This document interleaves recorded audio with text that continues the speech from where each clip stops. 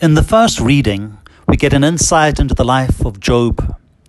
He's experiencing life as drudgery, endlessly hard and seemingly pointless. We do not have to experience the anguish of Job to sense that sometimes our own lives seem pointless and are lived without passion. Thank God that for most of us, disaster and depression is rare, though boredom and a lack of focus are not. Sometimes boredom and a lack of focus are enough to bring us low. There can be many causes of this, but often enough is simply a managerial attitude towards our lives, a maintenance frame of mind that makes our feelings and faith go flat. We seriously misunderstand our faith if we see it in terms of getting by or getting through. If this is what life and faith are all about, there's no surprise that sometimes our own lives either bore or frustrate us. Perhaps at times, the younger members of our community get a sense of this. They sense a tedium, a staleness about our religion and our practices. I'm sometimes told that Mass is boring. Let's be honest. Mass is not about being entertained. And if being entertained is the sole criterion for judging the Mass, well, I don't think we can measure up to the thousands of channels on DSTV, Showmax, Netflix, TikTok, and others. But also, to be honest, we're not in competition with the world's entertainment providers. After all, why would anybody expect novelty, slickness, and entertainment from a sacred communal practice characterized by great tradition, universality, and stability of form? Having said that, we as a faith community must admit that there isn't much intensity or urgency in a community if their primary concern is about managing its relationship to God or maintaining its own existence. Is the church really about the powerful message of Christ, or is it only concerned with itself? St. Paul seems positively driven to write and speak of Jesus and his revelation. He says, "I'm under compulsion and have no choice.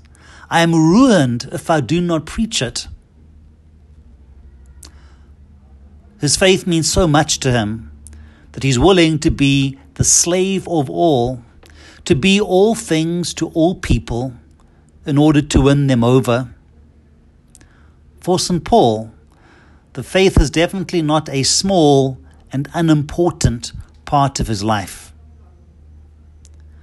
I seldom meet Christians like St. Paul. Most Christians seem hounded by doubts. After all, is it really such a big deal that people believe in Jesus? Does it matter very much to us if our children drift away from the faith we say we love? Isn't one religion just as good as another? Isn't watching Mass on my computer screen just as good as receiving the body and blood of Christ?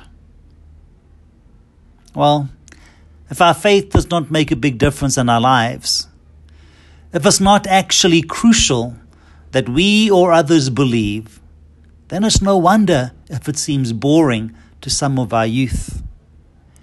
Anything we don't care about can't be very interesting.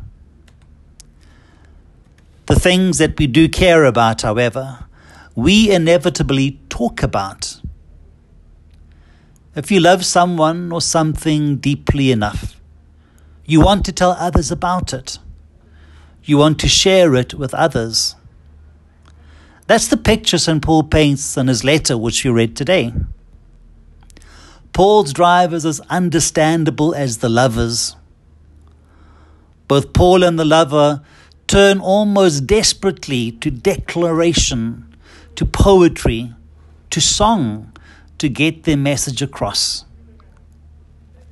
Faith is real. It seeks expression. It will communicate and profess. It will have the energy of passion. But faith cannot be real for us if it's not allowed into our real world. A Christ who is squeezed into a pew may feel cozy, but the relationship will soon get tired and will feel like a prison.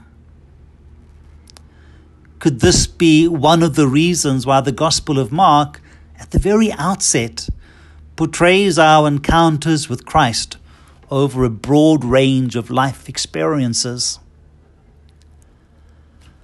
We first find Jesus leaving the synagogue to enter into the midst of human intimacies, friends, community, and family.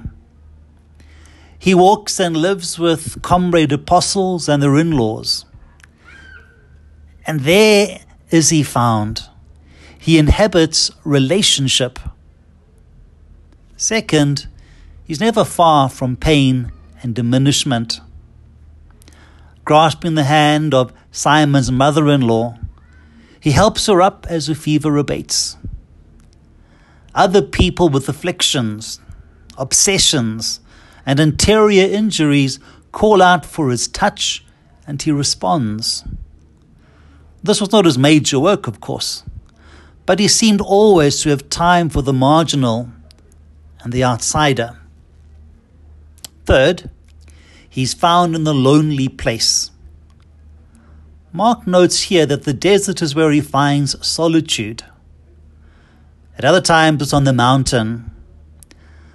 But as it is with his appearance and relationships and the wounded of the world, he maintains this dimension of quiet and prayer as a hallmark, a characteristic of his life.